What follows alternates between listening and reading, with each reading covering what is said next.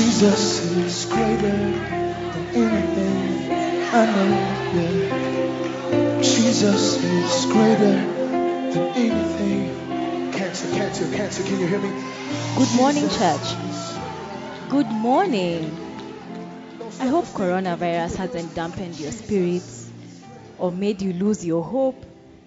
Jesus is still on the throne. And as long as he's on the throne, things will be okay. Things are okay. So even as we are seated here, let us rest in the fact that God has everything under control. He's not taking antacids in heaven because of coronavirus on earth. So we can settle as well and not be anxious. This morning, I am grateful for an opportunity to stand before you and to share God's word. And a song that really ministered to me this morning as we worship the Lord is, Spirit, lead me where my trust is without borders. Let me walk upon the waters, wherever you would call me. And so even as I have been called this morning to share the word with you, if you're in a situation where you feel like it's deep waters, let my standing here be an encouragement to you that God will enable you to walk on that water. You will not drown. You will not be consumed because the Lord is for you and not against you. This morning, I also want to recognize two important people in my life. First and foremost is my dear husband, who's somewhere in this congregation. I'm not too sure where. And because of the lights, oh yes, he's up there.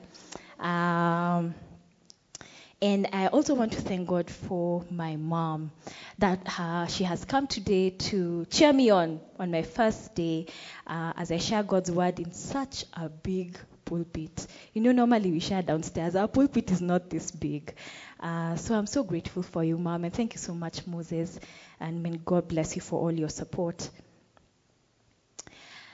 Today, we are continuing with the theme, Jesus is Better. And all the songs that we have sung today really echo the sentiments that I want to share with us today from Hebrews 8. And Hebrews 8 is about three basic things, which I want to share as an introduction. Hebrews is about God. For we who love to do Bible study, one of the methods of doing Bible study is inductive Bible study. And when you use this method, you find that God is repeated 17 times in this chapter of 13 verses. So that tells us that this is about God. Hebrews 8 is about God and what God is doing. But what else do we see in Hebrews 8? We see that he is talking about covenants that he has instituted. But we also see that he talks about God's people. And so that's what we are going to talk about today in our brief sharing. I was having a conversation some time ago, and we were talking about, with this friend of mine, about standards. We were talking about how, our legal standards are the most basic standards that are instituted, so that when you're doing poorly, you should at least meet minimum standards, which are legal standards. But as a society, we hold one another to greater standards than just legal standards. They are moral standards. So that they are acceptable norms, things that we say are acceptable for us to do as a people, as a community, as a nation. And those are moral standards that, if someone goes against them, people look at you weirdly, like, yeah, what's wrong with you? Don't you know this standard? But then we have a higher standard, and that's God's standard. And you see, with God's standard, his standard is perfection. No blemish, no fault, perfect. Moral standards are debatable. Legal, we could argue them out, or we could find our way to negotiate our way around them. But God's standards are perfect. And we are seeing in this portion of scripture in Hebrews 8 that God, who has a perfect standard, is instituting a new covenant so that we can be able to meet his standard. And so if you're seated here and you feel like God's standard is just way, way out there and something that you can't achieve, I want to encourage you that from this chapter we shall see how God enables us to meet his perfect standard. So three things that we are going to talk about today in our sermon. We're going to talk about the fact that God wants to be in relationship with his people. He wants to be in relationship with us. Second thing that I want us to reflect on is that we cannot meet we cannot meet God's perfect standard. And that is what is required for us to relate with him. And lastly, we'll see that God actually meets this standard for us. And so we'll dive right in, and we shall begin with our first theme, with the fact that God wants to be in relationship with us. Now, we have said that God has a high standard and that we are imperfect. Yeah? And the fact that God wants to have a relationship with us, how do we know? We know it because God institutes covenants.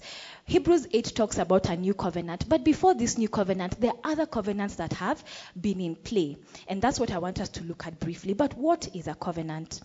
In English definition, covenant means an agreement. From a biblical point of view, a covenant is an agreement between God and his people. God makes promises to his people, and his people respond by their appropriate conduct. But we also see a covenant as a chosen relationship between two parties, which is binding. And we'll see that covenants are actually permanent. They're not contracts that have terms of exit. No, covenants are permanent.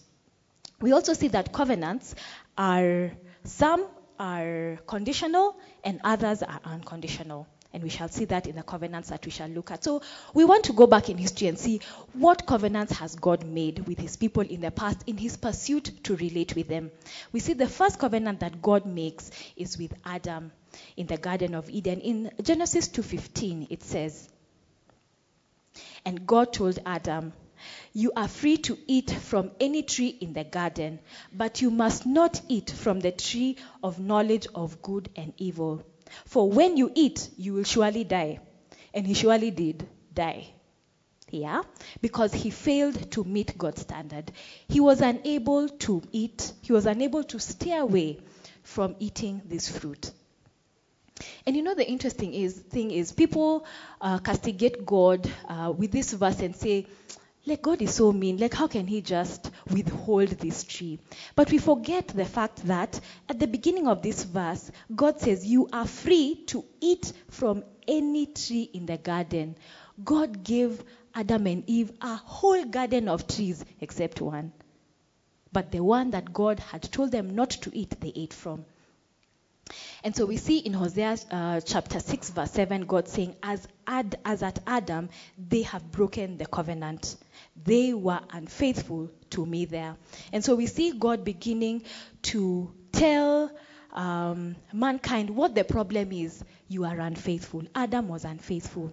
But God, in his love, in his desiring to have a relationship with us, he gives a promise in Genesis 3:15, "And I will put enmity between you and the woman, and between your offspring and hers. He will crush your head, and you will strike his heel." And this is what he's telling the enemy, that you will be defeated by the seed of the woman. And so God continues this redemptive plan that he has promised in Genesis 3:15 to rescue us, that we would be in relationship with him. Because what happened when Adam sinned? We were separated from God. And so we see the next covenant that is instituted by God is the Noahic covenant.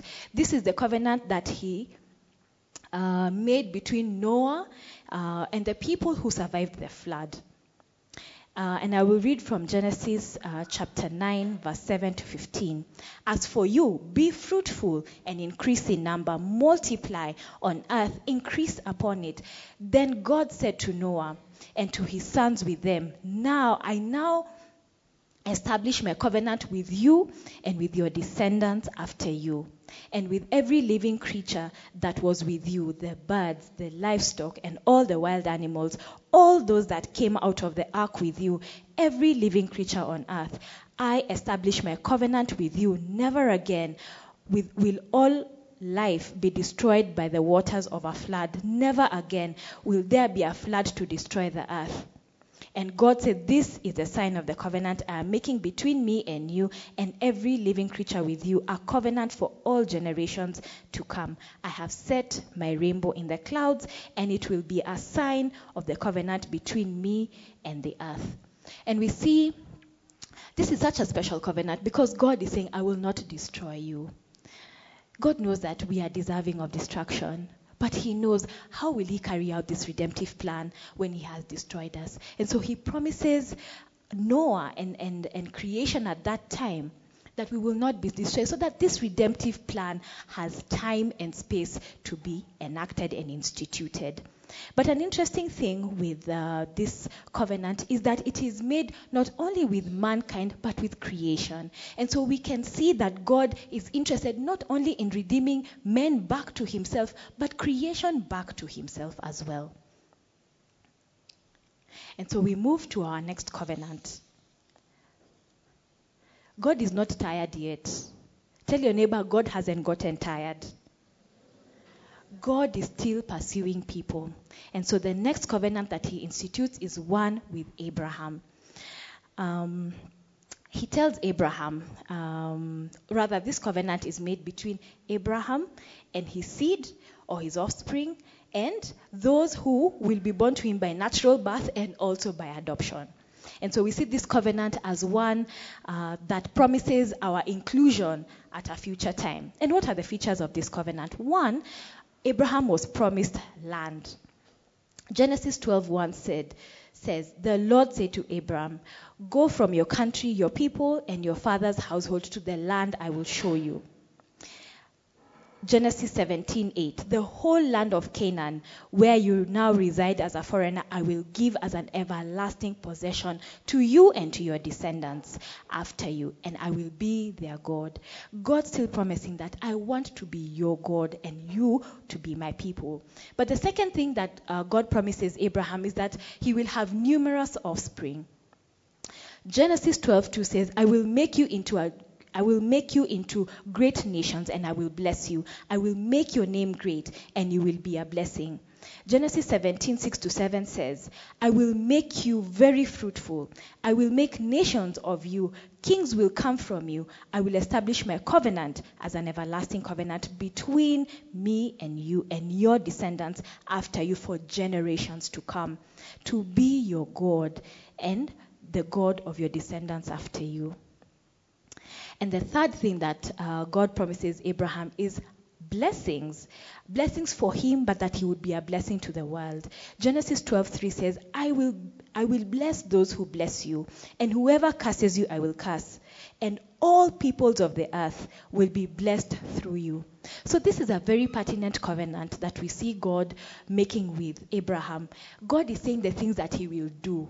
He hasn't asked Abraham to do anything. And so we see this as a non-conditional covenant that God is making. The only thing he requires from Abraham is that he would keep this sign of the covenant, which is circumcision. And this sign, this is my covenant with you and your descendants after you. The covenant you are to keep. Every male among you shall be circumcised.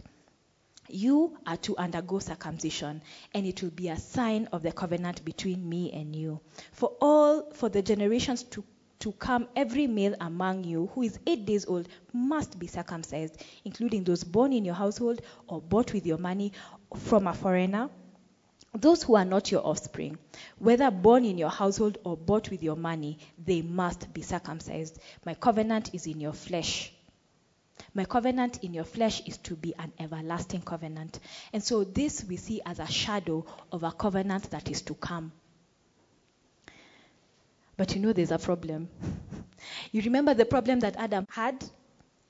It hasn't gone away yet. It is still present. God is still considering humanity as unfaithful and sinful.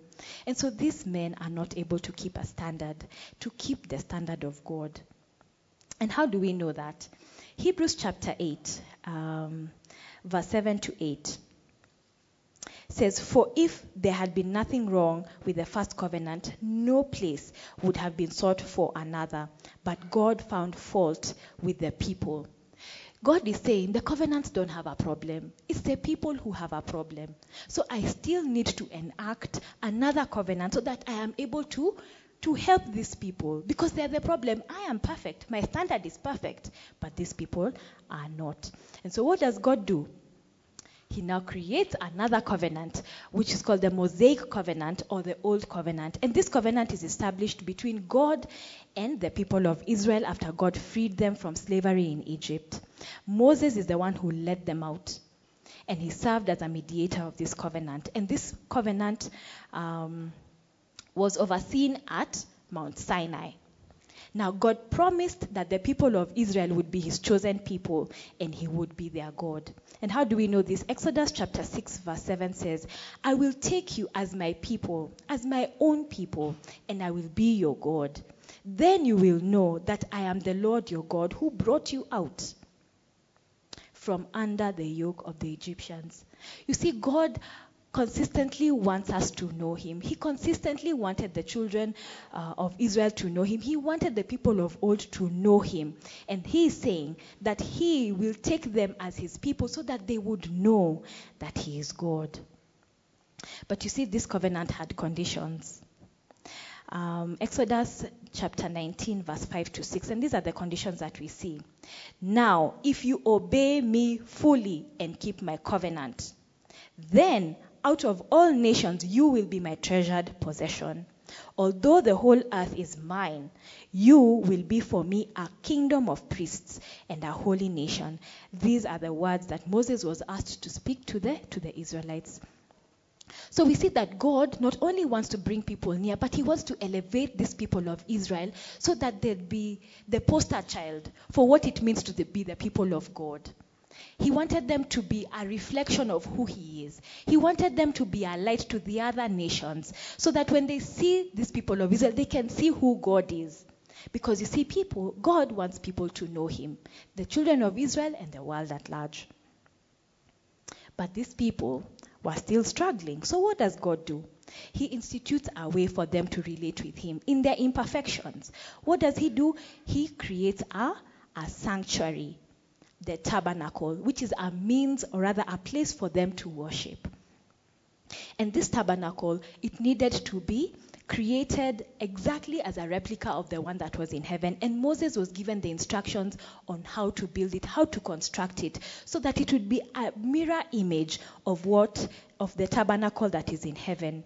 But God went a step further and created the position of high priest so that this high priest could be a mediator between God and the people, so that people would come to worship God with the help of this high priest, with the enablement of the high priest. So the high priest stood between God and the people. Because these people are sinful, God is holy. So what would the high priest do? Because even he is fallen, even him is a sinner. So he would come and present offerings for himself to cleanse himself, and then he would offer offerings for the people so that people would worship. And so we see that there's a hindrance of worship in this covenant. People do not have a direct access to God. And so we see, even as these people have been given a standard, they have been told to obey God and to keep his covenant. What is this that they needed to obey? They needed to obey the 10 commandments and the Levitical laws. Now, the 10 commandments you know, but the Levitical laws you have no idea. There are 613. If you've read the book of Leviticus, you have an idea of what they needed to do. So it was literally impossible for them to keep this standard, for them to be holy. And so God said, surely, if it depends on these people, they will never have a relationship with me. And so we come to our third point, where we see God meeting the standard in this new covenant. And for us to get different elements of this new covenant, now I would like us to come to our key scripture for today, which is Hebrews 8, and I shall read.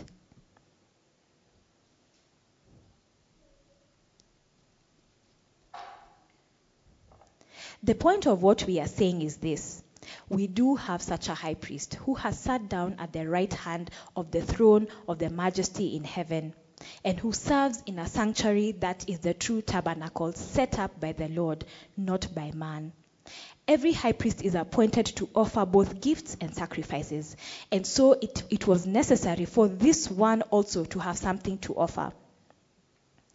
If he were on earth, he would not be a priest, for there are already men who offer the gifts prescribed by the law.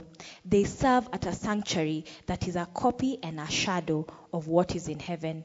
This is why Moses was warned when he was about to build the tabernacle, "See to it that you make everything according to the pattern shown you on the mountain." But the ministry Jesus has received is as superior to theirs as the covenant of which he is mediator is superior to the old. And it is founded on better promises. For if there had been nothing wrong with the first covenant, no place would have been sought for another. But God found fault with the people and said, "The time is coming, declares the Lord, when I, God, will make a new covenant with the house of Israel and with the house of Judah. It will not be like the covenant I made with their forefathers when I took them by the hand to lead them out of Egypt, because they did not remain faithful to my covenant, and I turned away from them, declares the Lord. This is the covenant I will make with the house of Israel after that time, declares the Lord. I will put my laws in their minds. I will write them on their hearts. I will be their God, and they will be my people. No longer will a man teach his neighbor or a man his brother, saying, 'Know the Lord,' because they will know me. They will all know me, from the least of them to the greatest. For I will forgive their wickedness, and I will remember their sins no more. By calling this covenant new, he has made the first one obsolete, and what is obsolete is aging and will soon disappear." And so we see God coming through to meet God's standard in this new covenant. He's saying, even the old covenant, where I instituted worship by a high priest, gave you laws, things that you need to do, you are unable to do them. Now I am coming to do the work. He is coming to do that which we were unable to do. It's like going into an exam room. The examiner knows you'll fail. There is no way you can pass that exam. So what the examiner does, he brings somebody who knows how to pass that exam and does the exam for you and gets an A and gives you the A. That's what God does in this new covenant. He sets the exam, he sits the exam, and he gives you the A, having done nothing. So let us see what exam this is that God has set and who has passed it and how did they pass it. So we see at the beginning of Hebrews 8, we see that there's the institution of the high priest, which we have seen in the Old Covenant, who was a mediator between God and man. And this is what verse 1 to 2 says. The point of what we are saying is this: we do have such a high priest who sat down at the right hand of the throne of the majesty of heaven, in heaven, and who serves in the sanctuary, the true tabernacle set up by the Lord, not by man. You see, Jesus, who is our high priest, doesn't serve in a physical tabernacle.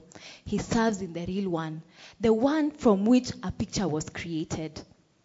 That's where Jesus is serving. He's serving in the heavenly realms. That's where he's doing his work. But what work is he doing? He's doing a work of speaking to God on our behalf. He's telling God, don't judge them. I have met the standard. Don't judge them. I have met the standard. I have met the standard. Look at me. When you look at them, look at me. Look at what I have done for them. So that we are consistently before God getting A's. Every time God is giving us an A because of the high priest who is serving in the heavenly realms.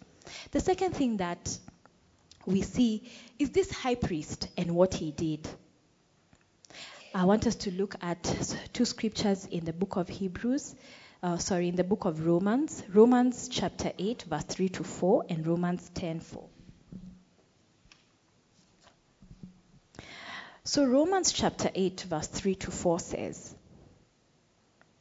"For what the law was powerless to do, in that it was weakened by the sinful nature, God did by sending his own Son, in the likeness of sinful man, to be a sin offering. And so he condemned sin in sinful man, in order that the righteous requirements of the law might be fully met in us, who do not live according to the sinful nature, but according to the Spirit. So this is basically what this verse is saying. The law could not help us pass the exam. Jesus was sent in our kind to do the exam on our behalf so that we could pass the exam. So that when God sees us, he sees the righteous requirements have been met. He sees us as perfect because that's his standard. But he also says something in Romans chapter 10 verse 4. Christ is the end of the law, so that there may be righteousness for everyone who believes. You see what the old covenant did? It created a path for us to reach God, but it was through a man. But what this new covenant does, it gives us a path of true righteousness. In the old covenant, people would need to do to please God. But in this covenant, this new covenant, God is saying, Jesus has done. And so you have been called righteous because of what Jesus has done. Jesus offered himself. He was the perfect sacrifice. He is the one who met all the requirements of the old covenant. And what is the result of that? I today have access, direct access to God. I don't need a high priest. I don't need a high priest. I don't need somebody to come and offer sacrifices for me. It is done. I can approach the Father. In fact, in Hebrews chapter 4 verse 16. Let us then approach the throne of grace with confidence so that we may receive mercy and find grace to help us in our time of need. What Jesus has done for us in this new covenant is given us direct access to God. We do not need mediums. We don't need Mary. We don't need, fill in the blank.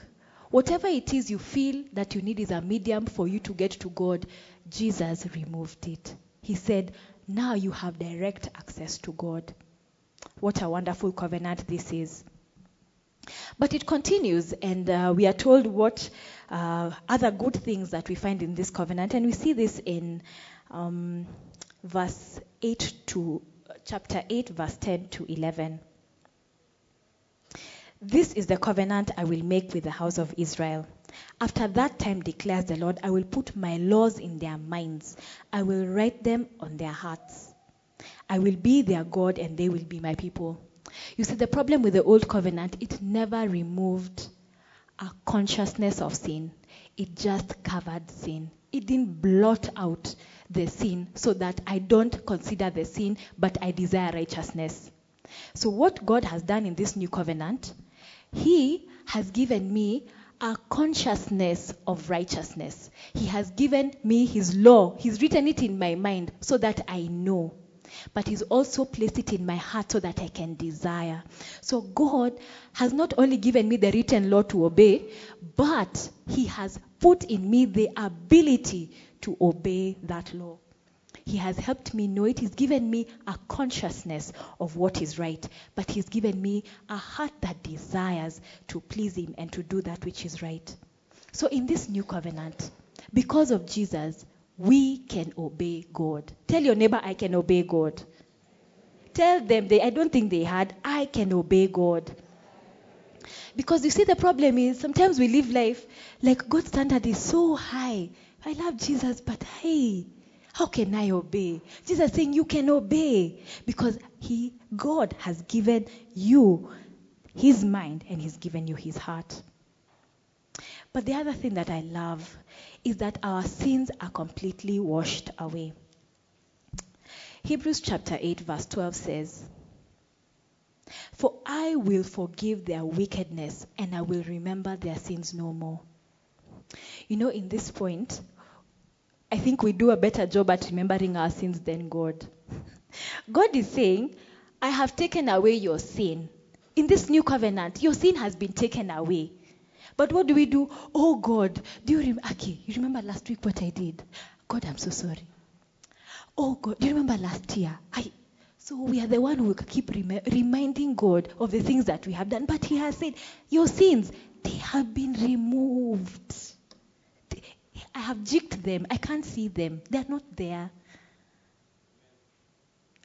Thank you, Pastor Peter.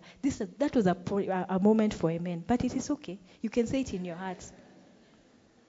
So God is saying, I have removed your sin. I have not covered, I have removed it. Because you see, the problem with the old covenant, it just covered. So that sin, it never went away. Once sinfulness was ever with them. And so people always felt condemned. Romans 8:1 says, for there is now no condemnation for those who are in Christ Jesus. If you're here and you're in Christ, there is no condemnation for you because of Christ. Because of Christ. Because Christ has removed your sin. He has just not covered. He has removed it. And so we have a reason to rejoice. But lastly, what we also see in this new covenant is in verse 13. By calling this covenant new, he has made the first one obsolete, and what is obsolete and aging will soon disappear. Another way of looking at this is not I do. The season for I do ended. Now we are living in the dispensation for Jesus has done. Jesus has done. But when I was thinking about this verse, I was thinking about how God is eternal. You see, when God gave a covenant to Abraham, he said it would be an everlasting covenant. Jesus came and fulfilled that which was promised to Abraham. And Jesus is saying, this covenant I am giving to you, my people, is an everlasting one. It will never end. That means my love for you, my people, will never end. God is saying, I will never tire working out for you. I will never tire waiting for you to come. I will never tire because this covenant is an everlasting one. It is never ending. It is everlasting in the present and it shall be everlasting in the future. Oh, what a thing to look forward to, my friends, to an everlasting covenant that we are living out today. So it shall never expire. You see, the old covenant, as we are being told in this verse, it is becoming obsolete and has become obsolete because of Jesus. But the covenant that Jesus gives us in this new covenant is an everlasting one. Jeremiah, a verse in Jeremiah says, I have loved you with an everlasting love and I have drawn you with loving kindness. You know, the things that draw us to God is not his wrath, but it is his love. And so when we see that God's love is everlasting, we can be confident to keep coming, even when we feel incomplete, even when we feel like we are struggling, even when we feel, oh Lord, I was here not too long ago. We keep coming because this covenant is everlasting and his love will never end for you and me. And so what are we to do today? What would God desire for us to do in view of these great and mighty things that he has already done for us? Remember at the beginning I said that a covenant is an agreement between two parties. So God wants us to agree with him. He's calling us to a covenant today. Agree with me. Agree with me about the things that I have done. Don't come and bring me the things that you're doing. I have done. You don't need to bring sacrifices. You don't need to. You just need to come and accept what I have done. And so God is inviting us to a place of agreement with him. Amos 3:3 says, do two walk together unless they have agreed to do so? I mean, for us to walk with anyone, there has to be a level of agreement. You know, because agreement brings harmony, and when there's agreement, there's progress. We are not haggling here. We are walking together because there's agreement. So God is inviting us to a walk of agreement with him. But what is it that he wants us to agree with? Friends, he wants us to agree with what he has said. This word. This is what he wants you and I to agree with. Because you see, many times we come to God's word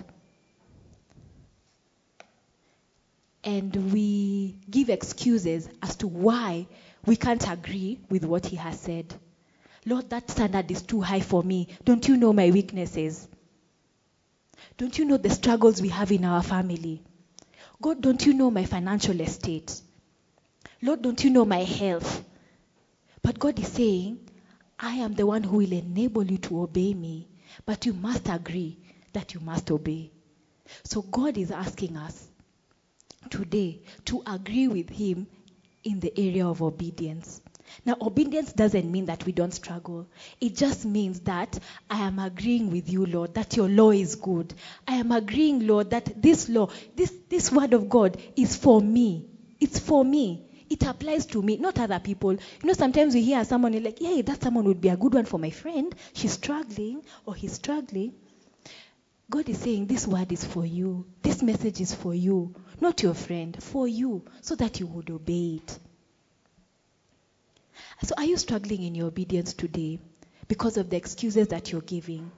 Have you excused yourself from God's standard, from obeying God and coming to him and asking him to help you because you have elevated your struggles?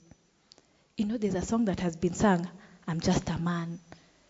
Like purity, me I'm just a man. God, hey, ni kunoma. Vitu kwa ground ni different. But God is saying no. My standard, my standard of purity is not a hint. Don't even look at her lustfully. Don't even pursue him. Nowadays, even women are guilty. Women in the house. Even as women, we are guilty. Oftentimes, we point fingers at the men, and four of them are pointing at us. Let me leave that one. But God is saying, whatever excuse you have given for not obeying me, today it's disqualified because of what my son has done. He will enable you to obey, but you must agree that you must obey. That is the place that God is inviting us to today. First thing, agree that you need to obey. Second thing, God loves you and he loves me. But many times we are shackled in areas of condemnation and shame. Our sins, when we gave our lives to Christ, they were rolled away. And then after that, we keep carrying them. We keep carrying them. Oh God, I'm so sinful. We keep carrying the shame and the condemnation. And as a result, we don't have victory in our walk of faith. God is saying today, your sins have been completely washed away. Completely. Whatever that is that has come to mind that you're wondering, Lord, even that one? Yes, even that one. God has washed it away. He has stripped it. He doesn't remember it. As long as you have confessed it. He tells us in 1 John 1:9, if anyone confesses their sins, I am faithful and just and will forgive your sin and cleanse you from that unrighteousness. That's what God has said. Are you going to agree with him? He wants us to agree with him that our sins have been washed away.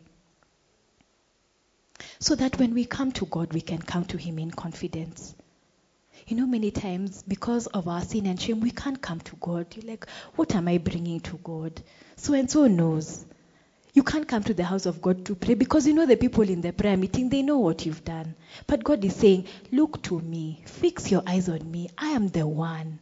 I am the one who has blotted out your transgressions and sins.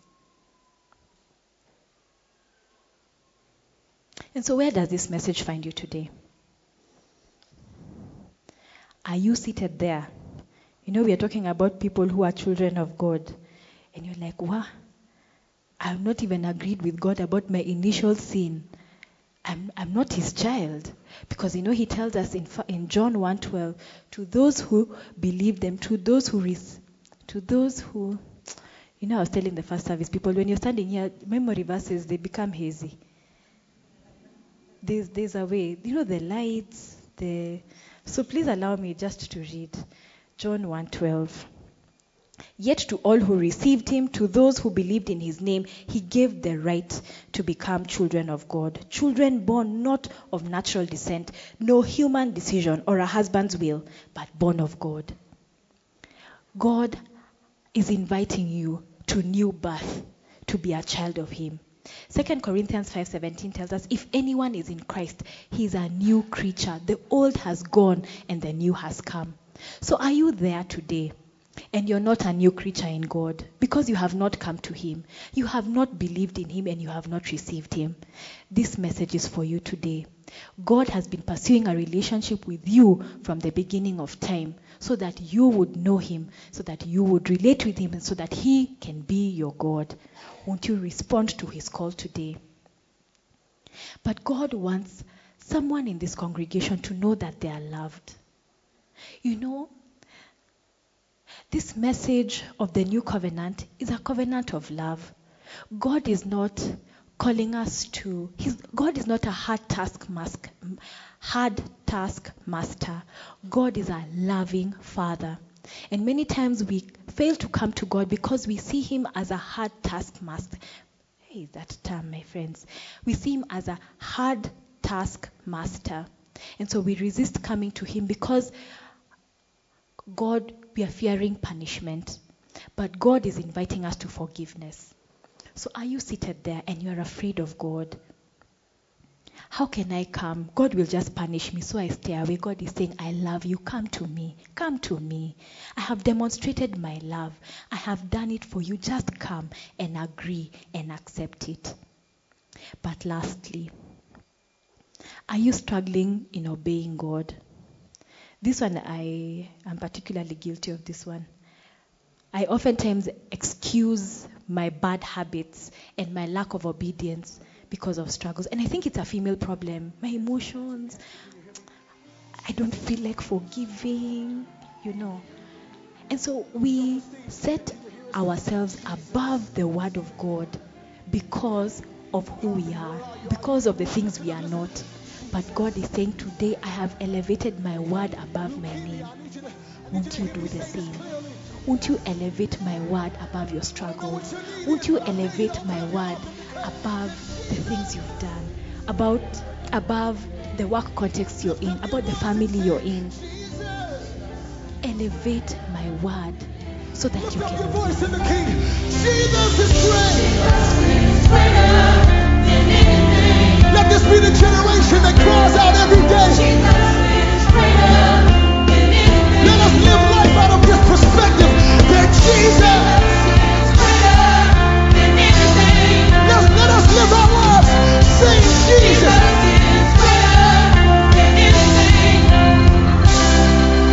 He's greater than anything. He's greater than anything. I don't care how jacked up your situation is. He's greater than anything.